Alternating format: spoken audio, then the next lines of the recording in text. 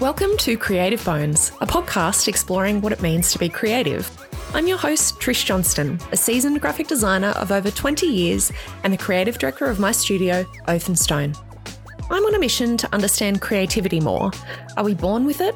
Is it our environment? Or is it something that we can learn to be? I want to understand this crucial component of my craft better and how it impacts our ability to problem solve and make decisions. At the end of my life, I want to know that I've left my best creative ideas behind. So whether you've got a creative bone in your body, or maybe none at all, join me as I have conversations with experts, mentors, colleagues, and friends across a number of fields, asking them about their version of creativity.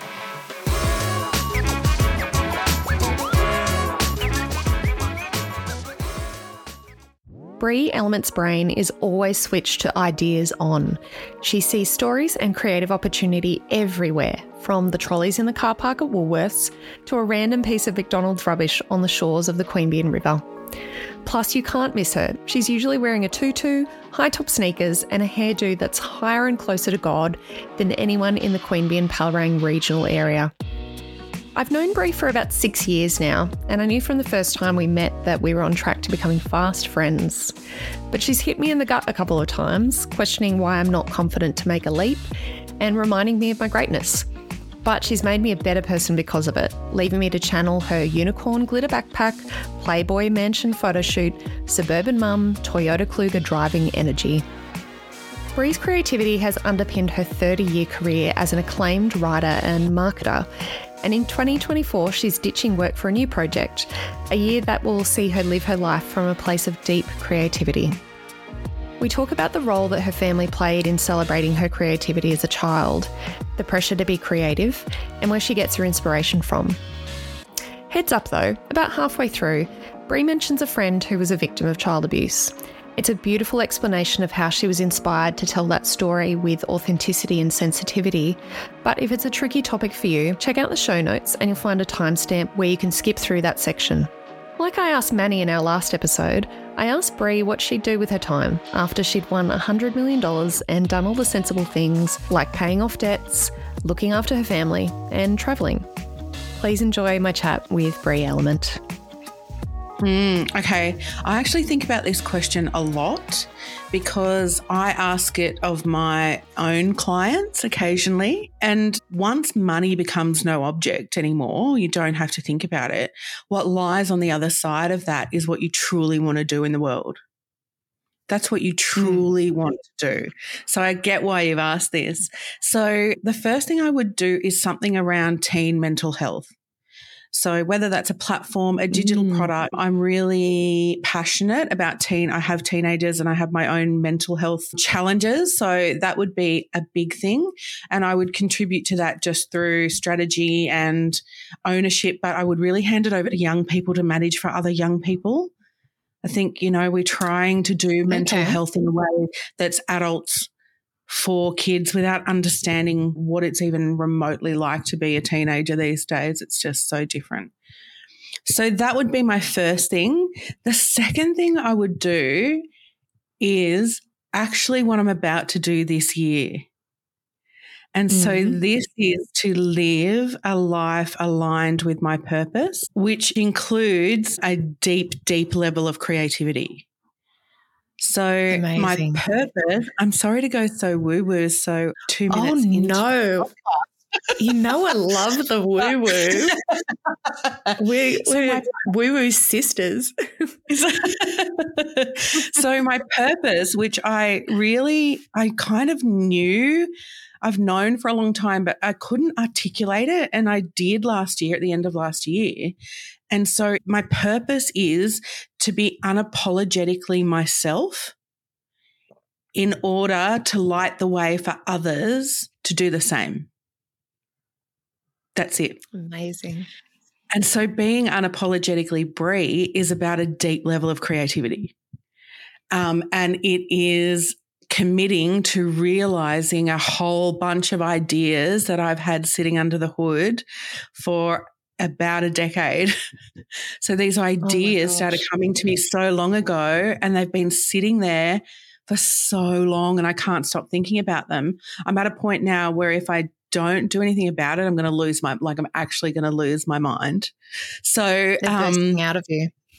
yes, right? And so my purpose just constantly draws ideas and I live eternally in this space of ideas. And so I don't know if you know Elizabeth Gilbert, but she's a creative who's written a book called something Big Magic, I think. And it's how to unleash. I think it's just Big Magic. Yeah, I think it's Big Magic.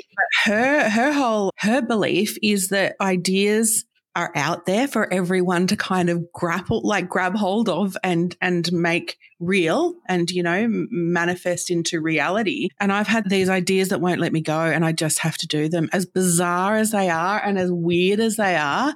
And I hope that by doing them, it teaches me something, but also lots of other people something. I think that's almost why I've started this podcast, because I felt that just that bubbling of creativity, and I've got something to share, but I don't know what the right outlet is yet. And I think the whole point of doing this series is so that I'm learning along the way, and I'm talking to people like you and people that I admire across all different industries and fields of knowledge and expertise, so that I can learn more. And then by sharing that, I hope that someone else on their own creativity journey can benefit from that. So I'm so excited that you're joining me today, because you're a storyteller in your heart, aren't you? Yeah, absolutely. And a bit of an entertainer, a bit of a born entertainer. And so I've always kind of danced around the perimeter of who I want to be. There's, a famous quote, don't dance around the perimeter of who you want to be. But I've always done that. And so now I feel I'm just going all in. But I've always been a natural entertainer and storyteller. And I think that comes from just being a deeply curious person. I'm fascinated by the world. Everything in the world fascinates me. And so that level of curiosity, people can feel that, they feel and come on that journey with me, which is what my storytelling is. It's like, oh my God, how did you do that? Or why? Or what, how did that happen? Or, just these crazy questions that, just turn into a natural story. Yeah. So maybe I could ask you about your time at the newspaper, how you told these amazing stories about, you discovered Canberra's best Chico role, or the person who plays the Carillion, and you were discovering all these amazing stories in our community, and it was so hyper local, and I just loved that.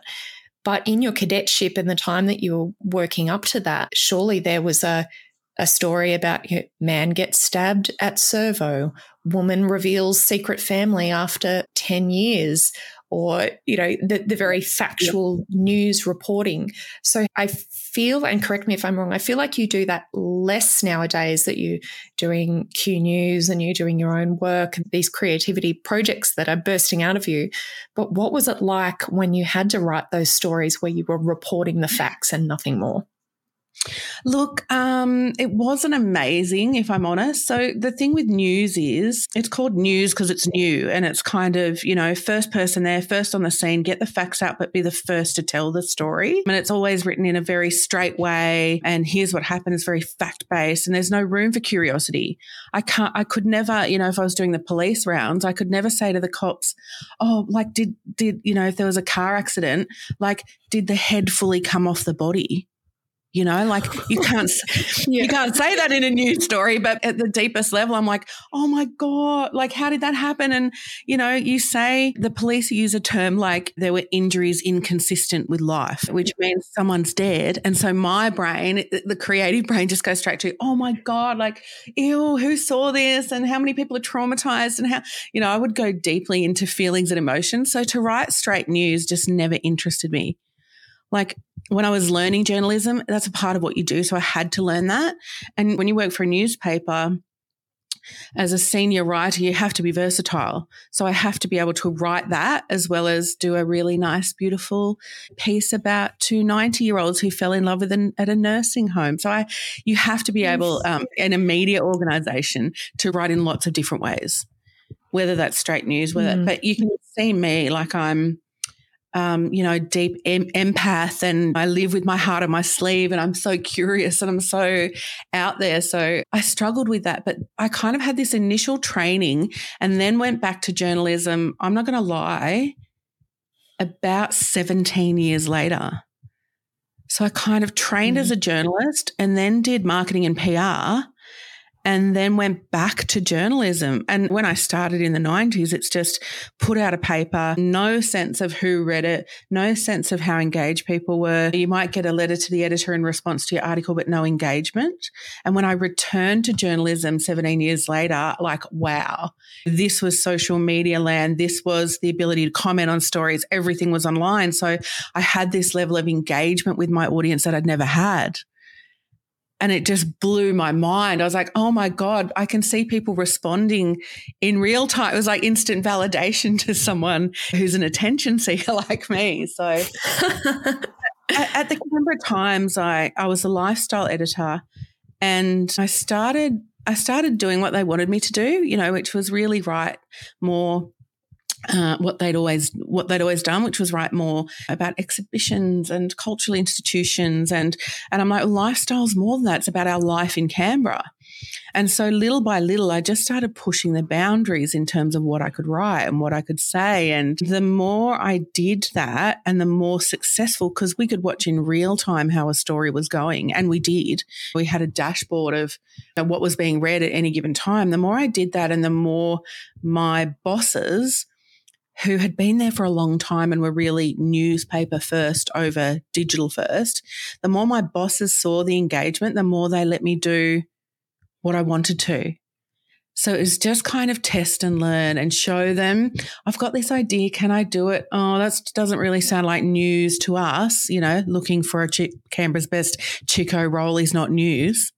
But people loved that because it talked about their suburb and the takeaway that they go to. And there's a fierce kind of suburban rivalry in Canberra. So it was like, oh, Charnwood doesn't have the best Chico roll, Canberra does. So people loved it. And and it wasn't a news story, but my editors were happy for it because it, engaged readers. That's what it's all about.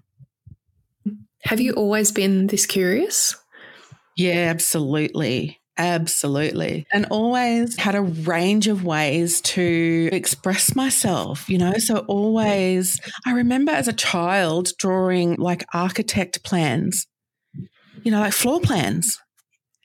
And Dad would bring home computer paper, and I would write stories and poetry. And so I was, pretty deeply curious and pretty good at finding ways to express myself, and not feeling. And I was thinking about little me, and I'm like, gee, what a gorgeous, like, creative spirit, like there's no shame, there's no fear of judgment, you can be exactly who you are. And I have a mentor who's like, when you think back to who you are at 5, that's who you are, because that's the essence of you before society piled shame on you and fear of judgment. And, he's like that think about you when you were 5. And I'm like, oh my God, actually, I'm pretty much like her. Like I wear a tutu and I wear loud clothes and, I need more singing and dancing. She'd do make up a dance for the family. I don't know if you ever did that, but you'd make up a dance with your friends. Yes. And you force them to watch in the lounge room. And we'd do a full circus. We'd do a full theatre performance and charge money. Goodness. And yeah. Anyway, so all of that stuff she did, I'm busting to do now. Oh, I think about this a lot actually with Angus and even Tori. Angus in particular is just so, like, he's 15 months.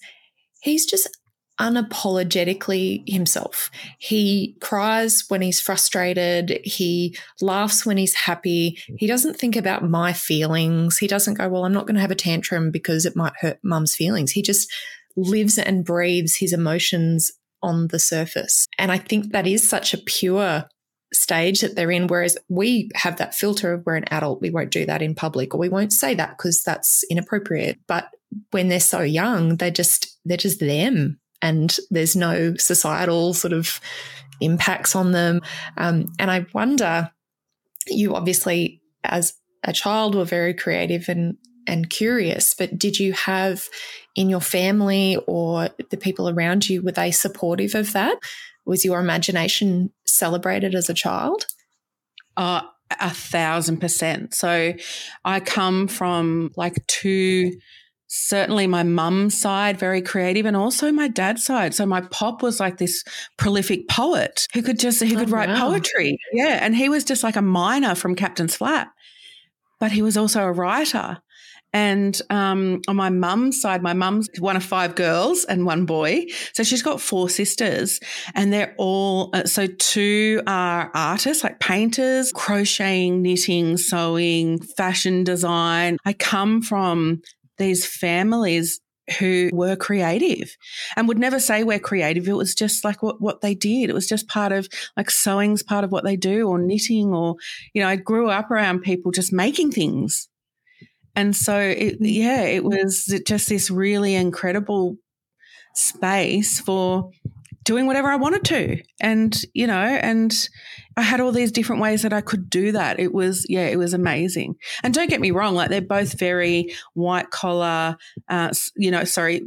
blue collar, white now, but, traditional Aussie families, but creativity was just a natural part of their lives.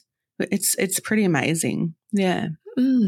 That's so cool. I can just imagine what Christmas would have been like, or Easter, or, just what opportunities you have to just express yourself, and that was supported at such a young age. One of the big questions that I want to look more into is whether we're born creative. And I think, especially in your case, I believe that everyone is born creative, but you have to want it and you have to work on it. So you can't just, I guess, get a free ticket, a free ride through just being creative and just hoping for the best. Yeah. I think in your case, I'd be interested to see whether, number one, you think you were born creative, but also what if you were born into a different family who weren't poets and artists and celebrated creativity? What do you think? I'm with you. I totally believe that we're all born creative, but in incredibly diverse ways, like in, however many people there are on the planet, like 7 billion different ways. And so it's how you take what you've got and nurture it and grow it and use it, and, whatever that looks like is different for everyone. And some families, I was very lucky because I grew up, where that was just being creative was an inherent part of life. But I have friends who were deeply creative. In fact, my friend Bernie is an artist, and she grew up in this environment that was the opposite. It was like, you do your work, you go to work, you make money, it's not, and it was deeply injurious to her. So she always felt different, in that way you feel different to everyone else, and you're made to feel shame for what, you naturally want to express. Well, that's not a value. A family who doesn't support your creativity is showing you that there's no value in creativity, which is like the opposite of what the planet needs. They're showing you that we don't understand creativity, that there's no future in creative if you're a creative person. And there's people who are naturally creative, if they're not in the right environment, start to feel shame about their creativity just by virtue of feeling different, which is really sad.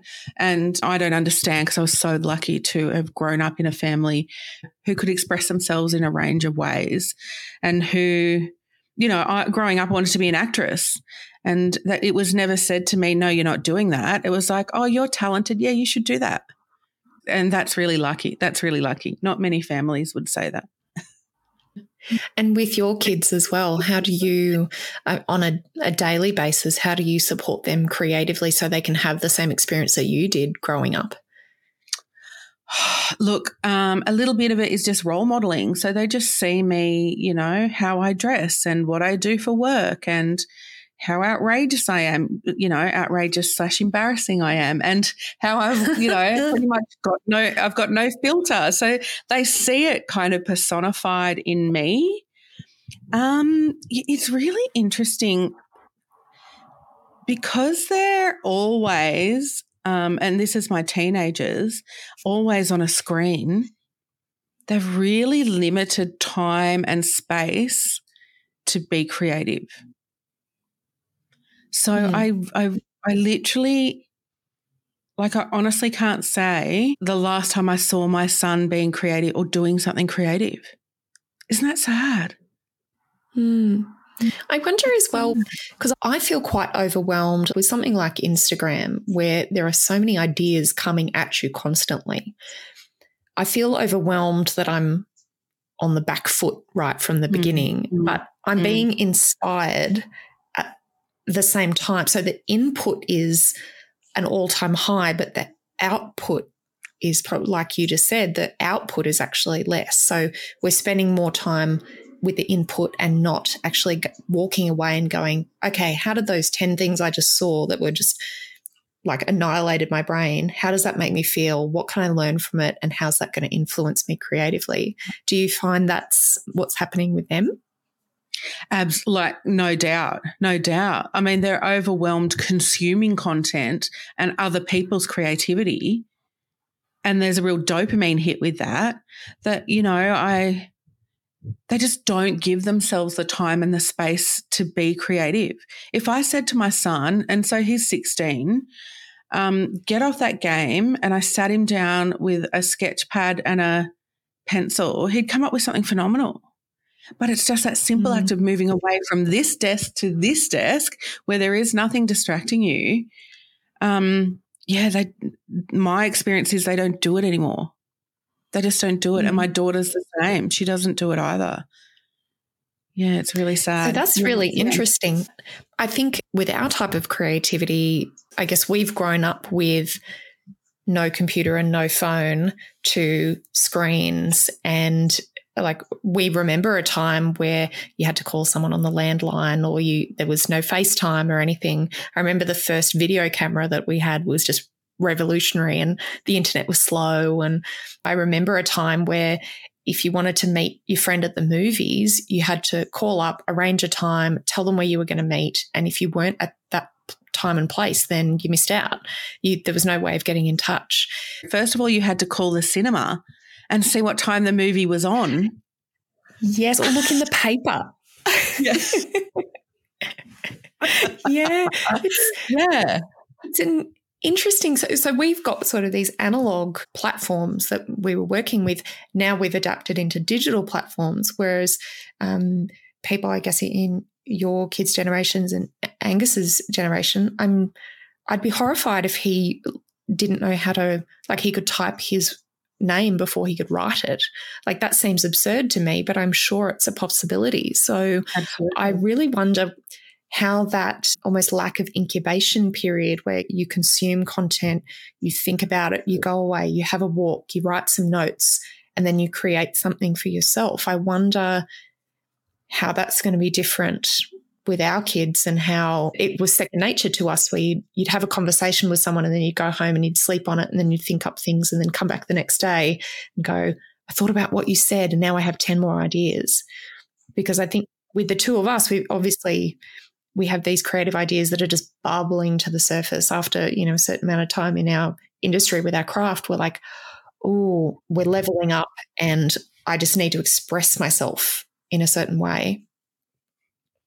Yeah, when I first started working for a digital agency, I would say to my clients, and it's true, kids know how to swipe open an iPhone and use it before they can tie their own shoelaces. And digital is just a whole other conversation, but you're asking really, really important questions about what is the future of creativity, when I might be old school, but I see creativity really as time and space. So whether that's physical space or space away from the other things in your life, to allow ideas to come in, to allow you to go inside instead of being outside. And that takes time. And as a creative, I need to be alone a lot. And so my kids don't do that. They're never alone.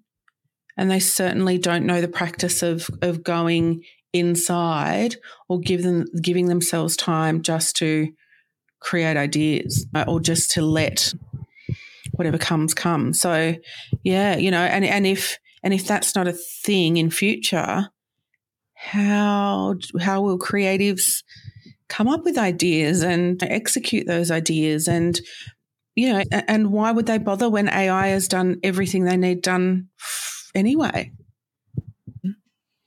Well, where do you find that you're at your most creative? I know you get down to the beach a little bit. Is it when you are on your own and you have time to sort of contemplate and get fresh air, or do you do it best in a group? Or tell me a bit more about that. I think ideas just come at me it doesn't matter where I am. And so I've started doing a bit of I don't know if you've ever seen that show, Kath and Kim, but Kath marries this guy called Kel, and Kel has a recording device, and he does voice recordings like on ideas for sausages because he's a butcher. Yes. And so he'll combine like two ingredients. He'll be like pork and fennel or something, right? I've started doing that.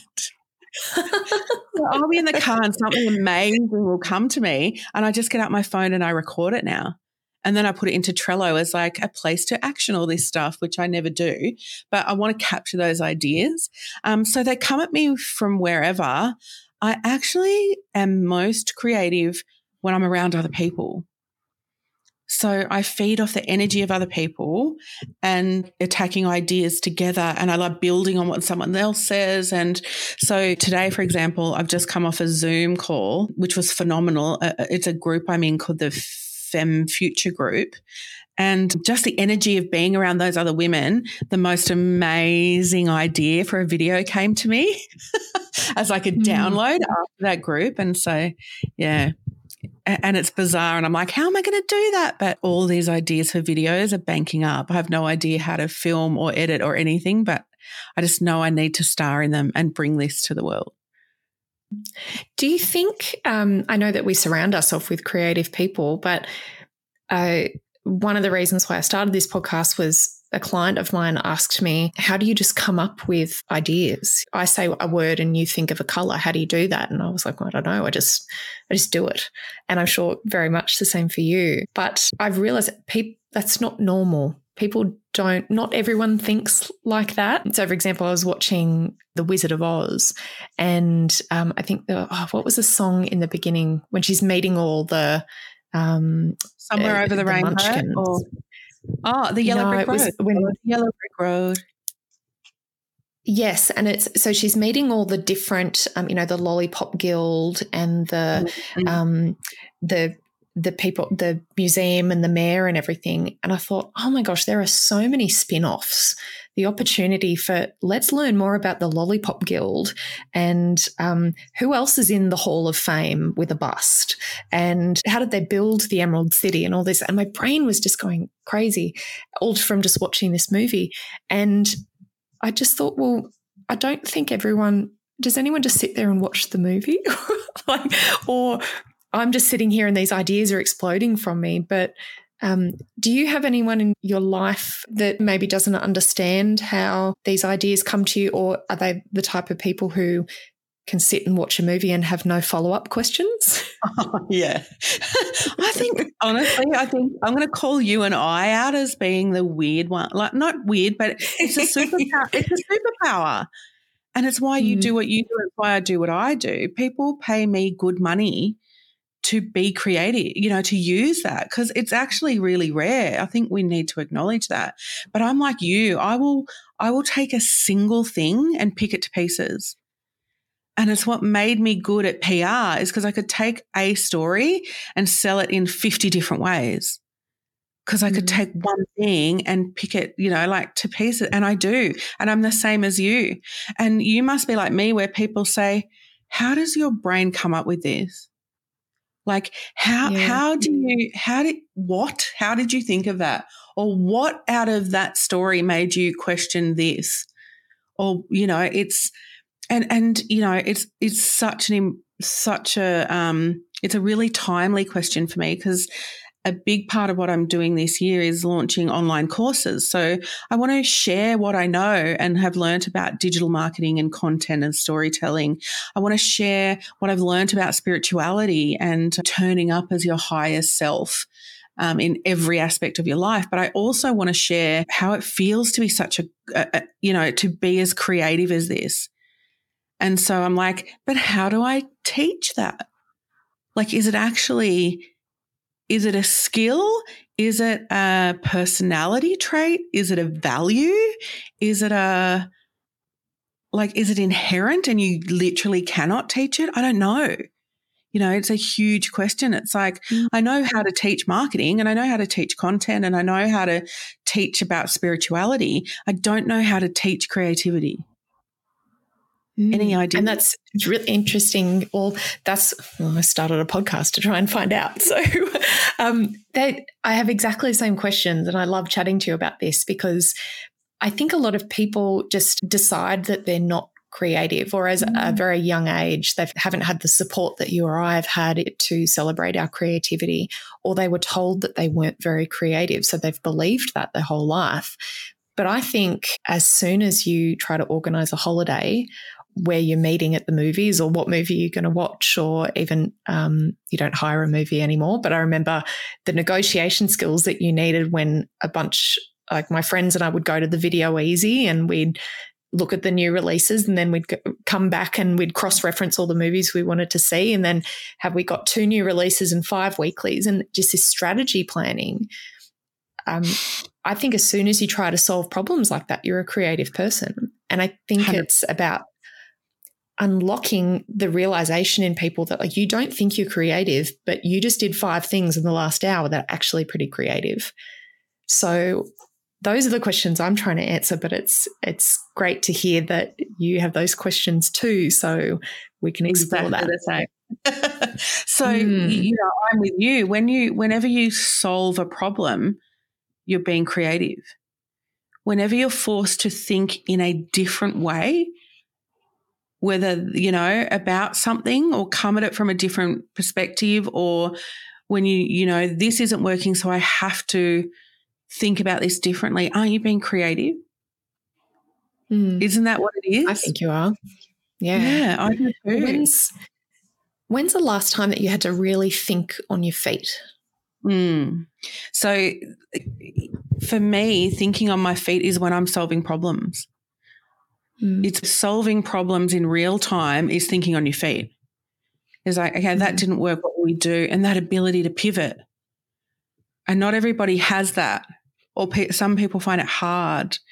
And, I'm massive on innovation because it is creativity in its essence. It's like, how do we do this better? And so it's potentially amping up what you're doing or doing it differently. And so then you get to that level and it's like, well, how do we do it even better? And how do we do it even better? So innovation is progression, which is ultimately which creativity drives. So the last time I had to think on my feet was this morning when I had to pay for petrol and my phone was dead. Oh, wow. Yeah. So what did you do? My cards are on my phone. And then I couldn't ring anyone for help. So I just said to the attendant, do you have a charger? No, he didn't have a charger because I've got the new iPhone 15, that outlet. And so I said to him, can I leave something of value and I'll come back? And that worked. I think I saw that in a movie. It's like, leave your diamond bracelet. Then, they know you'll be back. So I left my other pair of glasses. Oh, so valuable. He knew I'd come back. Yeah. Oh, my gosh. I was probably lucky I got him, but he let me do it. Like, he knew I'd come back. I'm like, I can't, see without these to do my work, so I'll definitely be back. And he believed it. And so I came back with a card, old school. Yeah. Oh, my gosh. Oh, that's great. Yeah. When you're faced with a brief, similar to what you just said, I guess I think briefs happen in life every single day. So the brief this morning for you was your phone is dead, you don't have a charger, you need to pay, what do you do? And that was a brief that was presented to you. So you're being creative, you're thinking on your feet. Do you think the same as me in terms of identifying that that is a brief in the same way that you get a brief from a marketing client or a digital client? And do you feel like you're solving briefs all day, or do you separate work and life? Trish, do you think of things that happen to you in life as briefs? A little bit. That is not normal. A little bit. Well, similar to, I guess, the petrol thing this morning, but, if Lucky comes to me and says, what should we have for dinner? I'm thinking, well, we could have Indian, we could have Thai. Wait, no, you're allergic to that. We could get Zambreros. Do I do it on Uber Eats? Do I get it delivered? Is it raining? Actually, I'll get it delivered because someone else can drive it to. I guess that's what I'm talking about, where it is the problem solving. Do you keep traditional briefs for at work and then life is just what happens, or are you like me where everything is just a brief?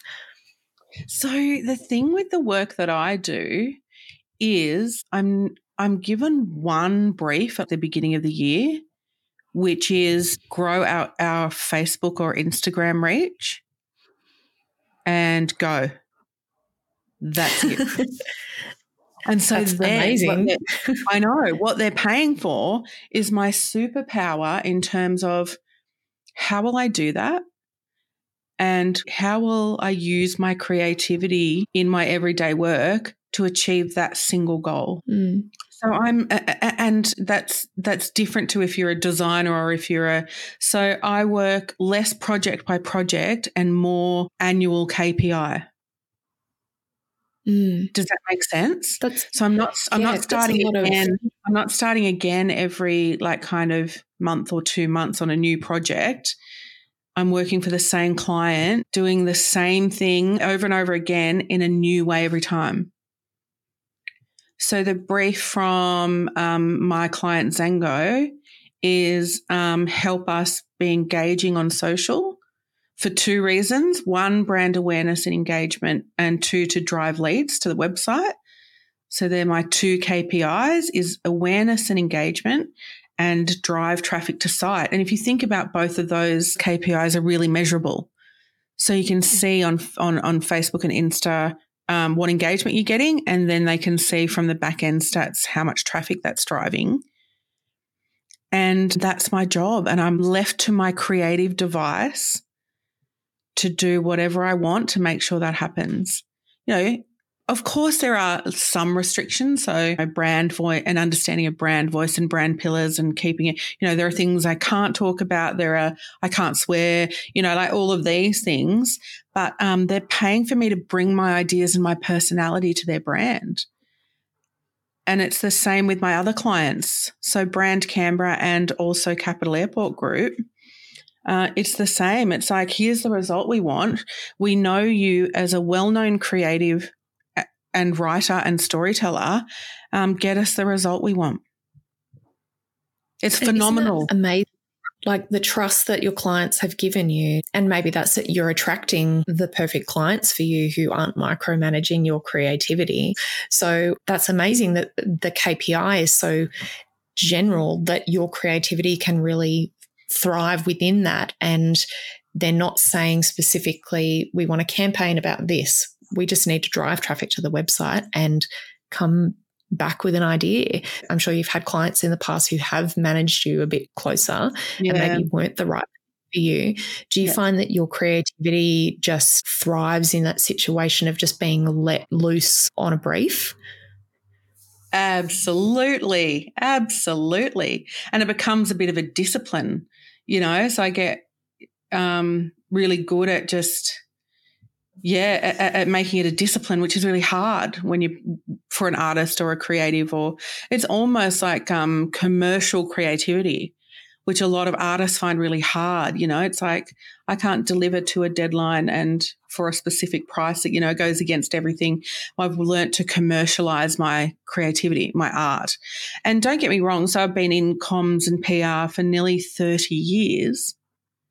And it's taken me to this point to have the profile I've got, to know the clients that I want, to align my clients with my values, which I've done. And my highest value is freedom. That's just Bree, you know, whether that's Bree the marketer or Bree, you know, if I had turned out an accountant, my highest value is freedom. And I've actively sought clients, or I now happily have clients who allow me that freedom. And that's bliss. That's a place to get, like, it feels amazing. I'm very lucky. Yeah. Being creative is a KPI of our industry. And number one, do you feel the pressure to be creative? You know, if someone sees you walking down the street and you go, oh, Bree, she's so creative, and that's the label that you've been given. But also, what happens when you're not feeling creative and you still have a deadline? What do you do? Okay, good point. So first thing is, people never say to me, oh, you're so creative. Like, people just never say that to me, because you can see it's inherent. You can see it. Like, it's in the way I dress. It's in the way I communicate. It's in, like, everything in my life is almost a mini piece of art. That's just my natural personality, and it comes from that place of curiosity. So people never go, oh, you're so creative, Bree. They're just like, they just watch what I do like this, because, you know, and they love it, and they want more, you know, they want more of it, or to learn to be like it themselves. And that's not from a place of ego. That's just from a place of just attraction, of just living the creative life. It's so powerful, and people love it but don't know how to do it, or they want it so badly, you know, which is why I feel a need to teach it somehow. But how do I teach it anyway? If people don't say to me, you're a creative, you know, you're creative, I don't feel pressure to be creative. I just am creative. I just am. It's just part of my being. And the other part is, if I'm having a down day, or like a bad mental health day, and I'm not in a place where I'm feeling creative energy, I will do something that inspires me. And that's generally listen to music. So every time I listen to music, something happens, something in me changes. So it's experiencing someone else's creativity helps light up my own. And I'll always start to be inspired by another form of art. You know what I love the most? I love watching documentaries about people and their art. So, like, you know, the Taylor Swift documentary, and how she writes her music and what her life is like. And I love, you know, that Eminem movie, 8 Mile?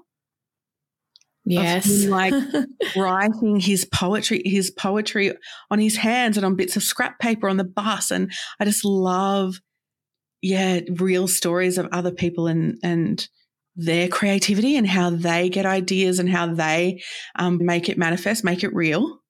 I just find that it's so fascinating to me. Maybe that's our shared curiosity, because I like that too. I much prefer I like, say, watching a movie, but then I'll go and do the behind the scenes, and how they did the special effects, and how they came to the characters, and how they got into character, and documentaries behind the scene. And I wonder whether we want to know the process. So the finished product is amazing, but tell me how you got to that, and how did you feel about that? How did you think on your feet? Was there something that you'd planned earlier, but then something happened and you had to pivot? So I can really relate to that, because I like to know the intricacies of why people made decisions behind the scenes. Same. Yes, 1,000%. 1,000%.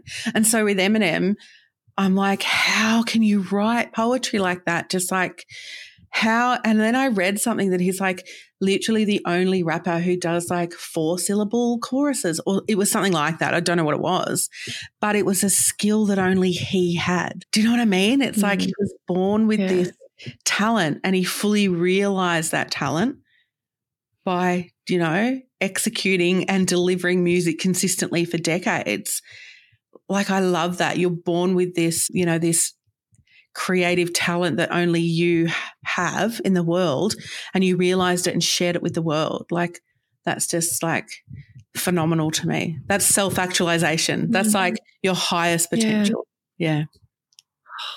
So listening to music and talking to people in a group situation and collaborating, tell me about a time where you say we're telling a story or doing something creative, and you looked to areas outside your industry or outside something conventionally creative to get inspiration? Or were you inspired by a song lyric or even the shape of a sign by the side of the road? Is there an example of where something sort of out of the blue really inspired you to help you on the journey?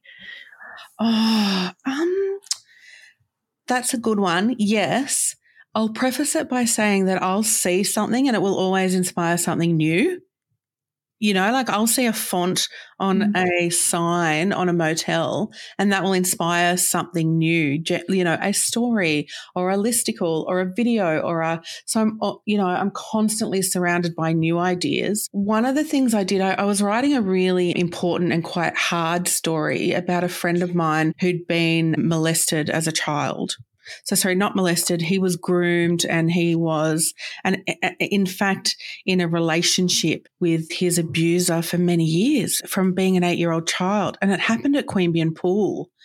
And so I wanted the start of the story to feel like innocence and to feel like what it was like to be in Queanbeyan in the 80s at the pool, just being a kid and being yourself, because that's where he was first attacked. And I just wanted to start with this sense of he was in this safe environment that we have all been in and he was preyed upon. Anyway, I was really struggling because it's a hard subject matter. It was a friend of mine, but I really wanted to give people a sense of what it was like. And so I just went back to our old photo albums. And I remember just sitting in the lounge room, just flipping the pages of an old photo album. And just by doing that, I could see our old Kingswood station wagon and I could feel the sunshine. And it really took me back to that place that I knew that I was never going to get to if I just sat in front of the computer and tried to type it. And so I used parts of what our real lives were like. So, I think I described the day as the kind of day when mum's too hot to cook and so that you get chip sandwiches or Devon sandwiches or, is it that kind of hot day that people understand? So that experience, it's such a sensory one that I think a lot of us would have recognized. Like for me, going to the pool meant getting a killer python afterwards, and the taste of it and the feeling of just being wet and then having to put a towel down on the car to drive home and you're a bit sticky and uncomfortable, but you had a killer python. Right. And I think that's when we use sensory imagery or just associations, especially in our childhood, it connects with so many people. And I think that was a really great way to maybe connect with people who haven't had the same experience as your friend, but you remember what it's like to be in that safe place where the sun was shining and you're at the pool with your friends and maybe there was a breeze. And you got that all from just flipping through photo albums and thinking about what you were doing back in the 90s in Queanbeyan and how life felt. Correct. Yeah. Yeah, it's beautiful. For a photo album. But I will listen to music. I love movies. I love reading. Like reading is a big way that I stay inspired or get new ideas. So it's, experiencing other forms of art that revs up my creativity. That's lovely. Do you think, I know we spoke about technology and younger people and how their creative experience is going to be in the years that follow. Do you think that there's something that you want to challenge in your industry? Do you think there's something that needs to change for us to be able to be more creative, other than, I guess, the digital conversation? But what do you personally want to shake up? In my industry or just in general?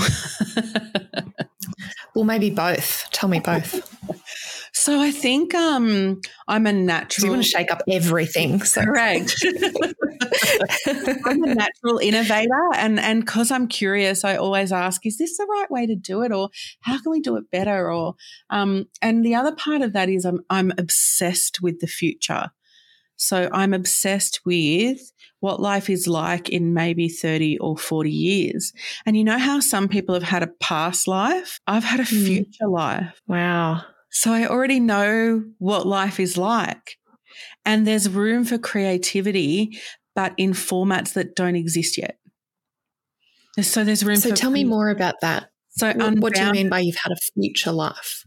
So one day I just knew what an entire day of my life looked like in about, I'm going to say about maybe 2070, maybe even further than that. So I'll be dead by then. So it's a future life. It's another life that I've had, which is super woo-woo and super weird, I know. But one day I just knew everything that existed in this future life from the second I got up, from showering and doing my makeup to what happened when I got home at night. I was a suburban mum, but I was single.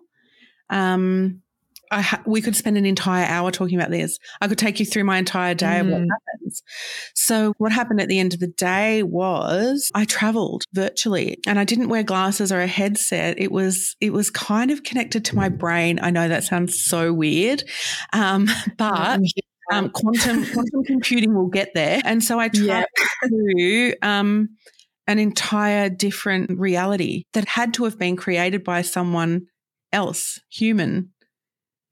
That makes sense. So it's it's like gaming, but you're fully immersed in this whole new world. So you had this vision of, say in 2070, you'll be long gone, and you just had this. Was it a split second, just a vision of what this future life was? Has it influenced anything that you do now differently because you've had that vision?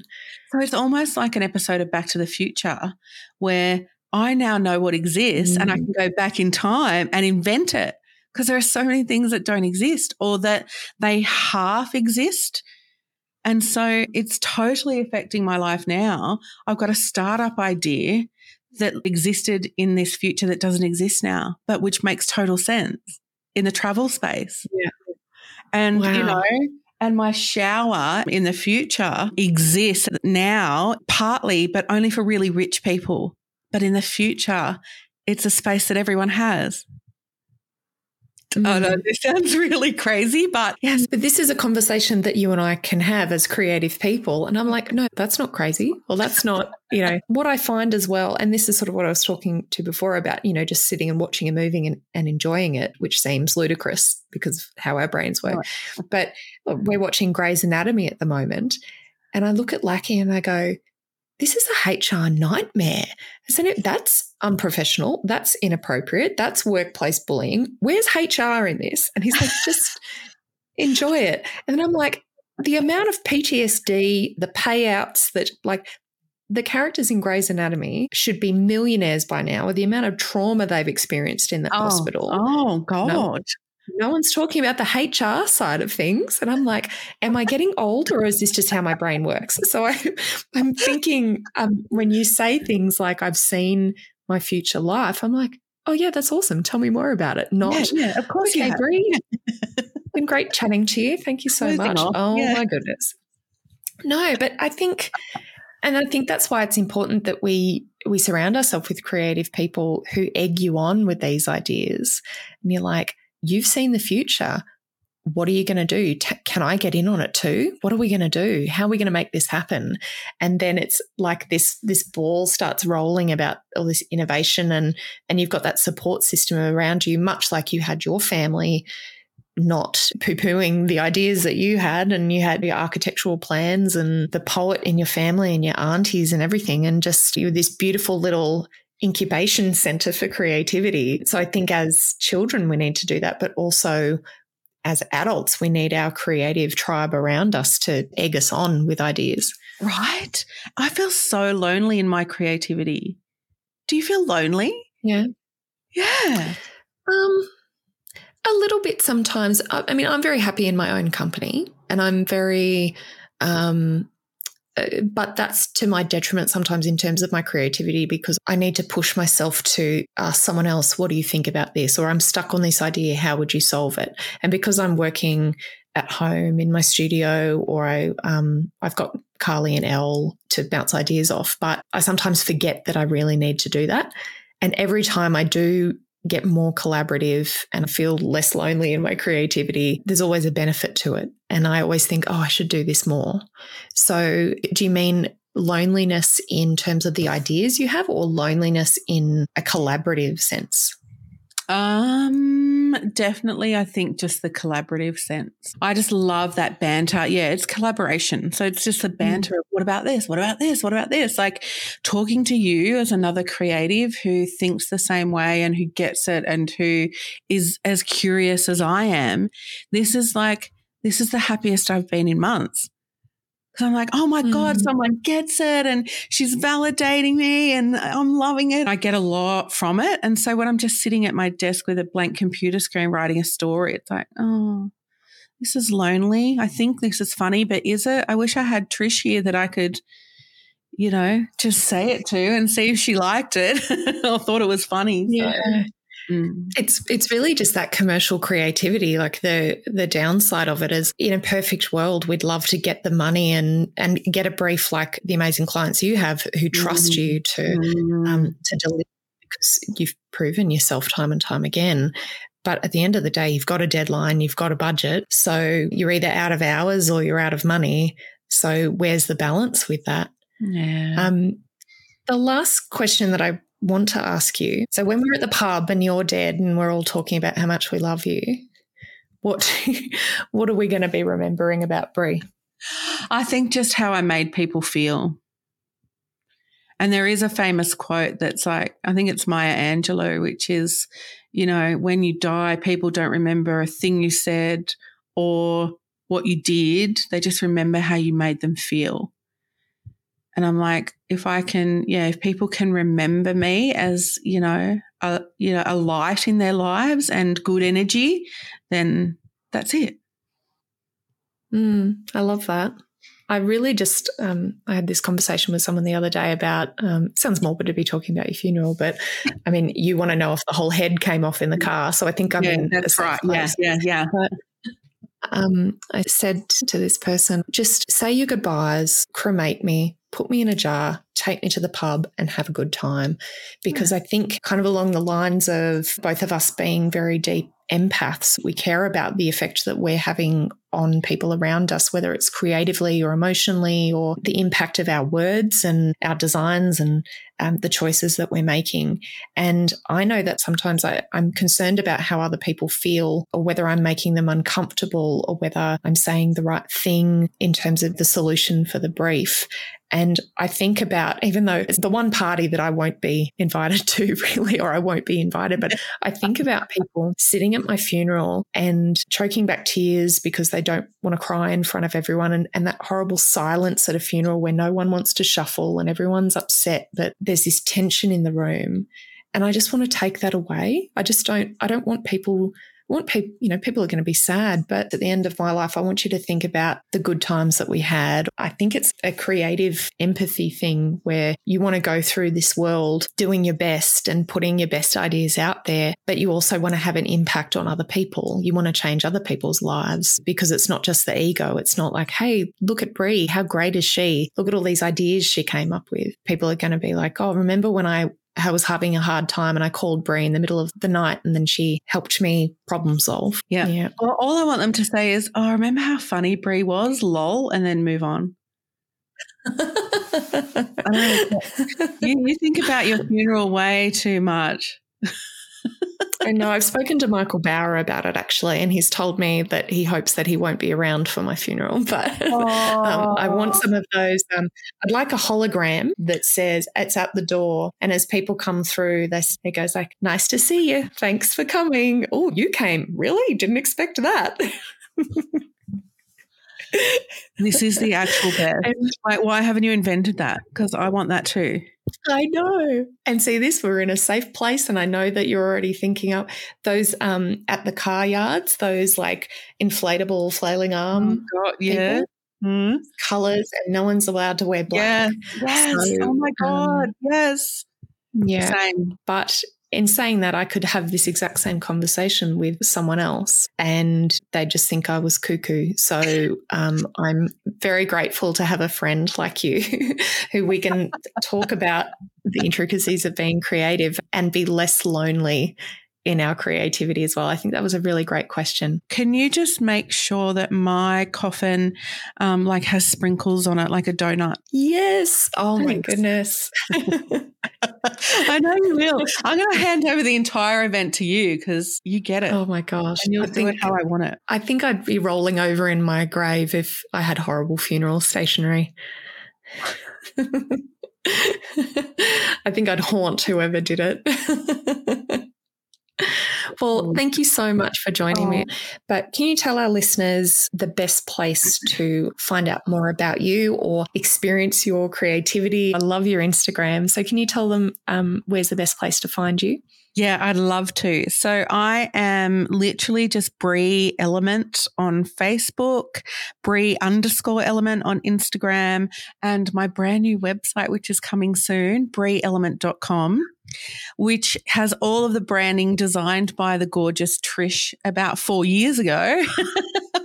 Is launching soon, and it's going to have courses on marketing and spirituality and hopefully creativity. If I can work out how to teach it, then I'll happily teach it. So, Oh my gosh, sign me up. That sounds amazing. Thank you so much, Bree. Thanks, Trish.